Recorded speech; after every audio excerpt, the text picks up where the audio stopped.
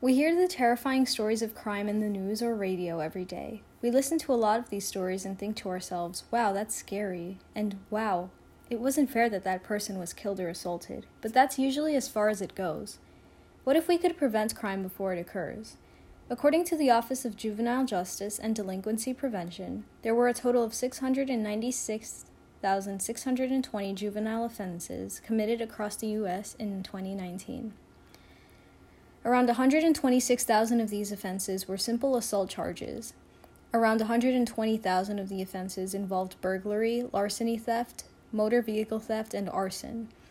Around 54,000 were disorderly conduct crimes, and around 44,000 were violent crimes. We hear the term conduct disorder, and we tend to think of perhaps a student who calls out in class or cuts school or bullies others. Conduct disorder, also referred to as CD, is actually much more than that. In fact, research suggests that those with CD exhibit behaviors at the age of onset that could be predictive of their future behavior. So let's talk about what CD actually is.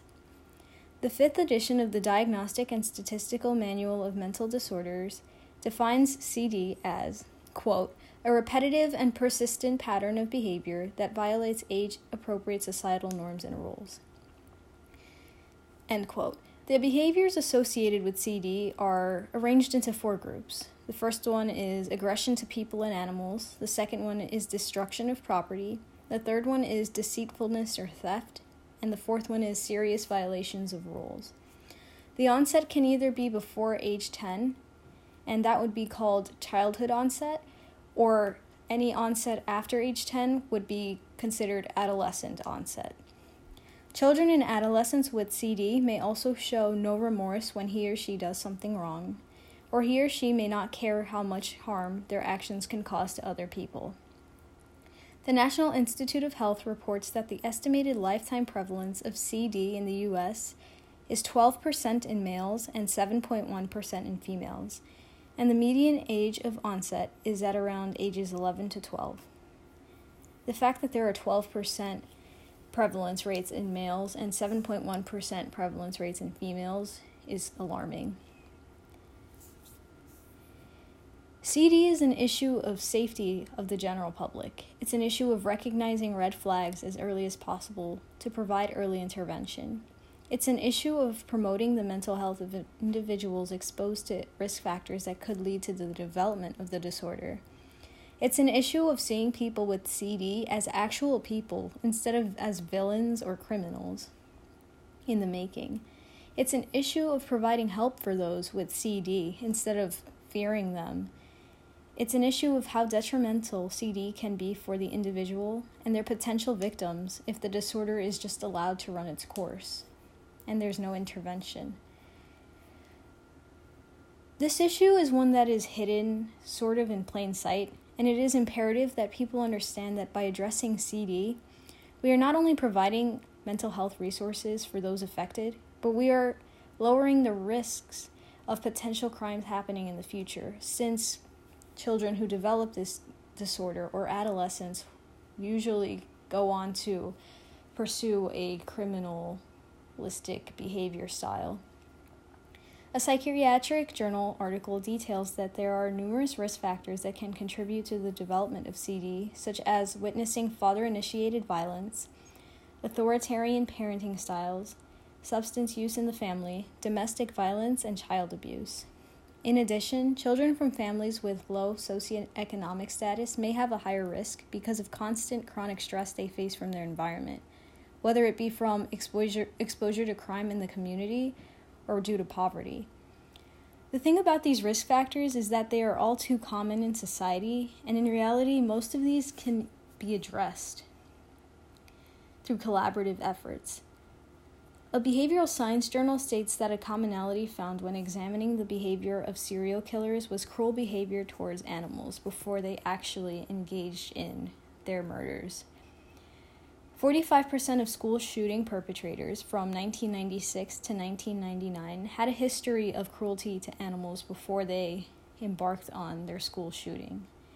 About a third of children and adolescents diagnosed with CD will be diagnosed with having antisocial personality, which is deeply concerning given that those with antisocial personality disorder are much more likely to commit crimes, just because of how the disorder presents itself and because it tends to be more resistant to intervention and treatment. People with antisocial personality disorder are also much more likely to die at younger ages because of the high-risk impulsive activities they tend to do, and they also are known for attempting suicide. Prevention and intervention are key, since CD can have detrimental consequences such as engaging in risky or criminal activity and potentially developing antisocial personality disorder in adulthood. Given that CD impacts every dimension in life, social, emotional, mental, physical, it is important to provide treatments for those who have it that address every dimension. Since the disorder develops in childhood or adolescence, parents should be emotionally available to their child and sensitive to any changes that they see in their behavior. They shouldn't use authoritarian child rearing practices, and they should seek help if they're struggling with a substance or drug addiction. Before these things can take their course, stigma has to be removed from asking for help when it pertains to mental health or addictions. Stigma can deteriorate only if people can be informed of resources available to them, if people stop using labels to stereotype others, and if they start to accept that it is okay and very brave to seek help. Psychologists and psychiatrists need to be culturally aware when dealing with patients from diverse backgrounds. Children shouldn't be living in poverty or in neighborhoods where there is crime, and they are focused on surviving instead of living. As of now, the interventions of choice are family-based or community-based interventions, such as peer groups. However, other interventions should be explored because children and adolescents with CD who have an abusive family will not benefit from family-based treatment. Instead of frowning upon children who go against societal norms and rules and labeling them as a lost cause, we should collaboratively make efforts to nurture the children who will be the future. If we can prevent chronic stress in times of childhood growth, if we can prevent poverty and trauma, we can be one step closer to preventing CD and thus prevent crime.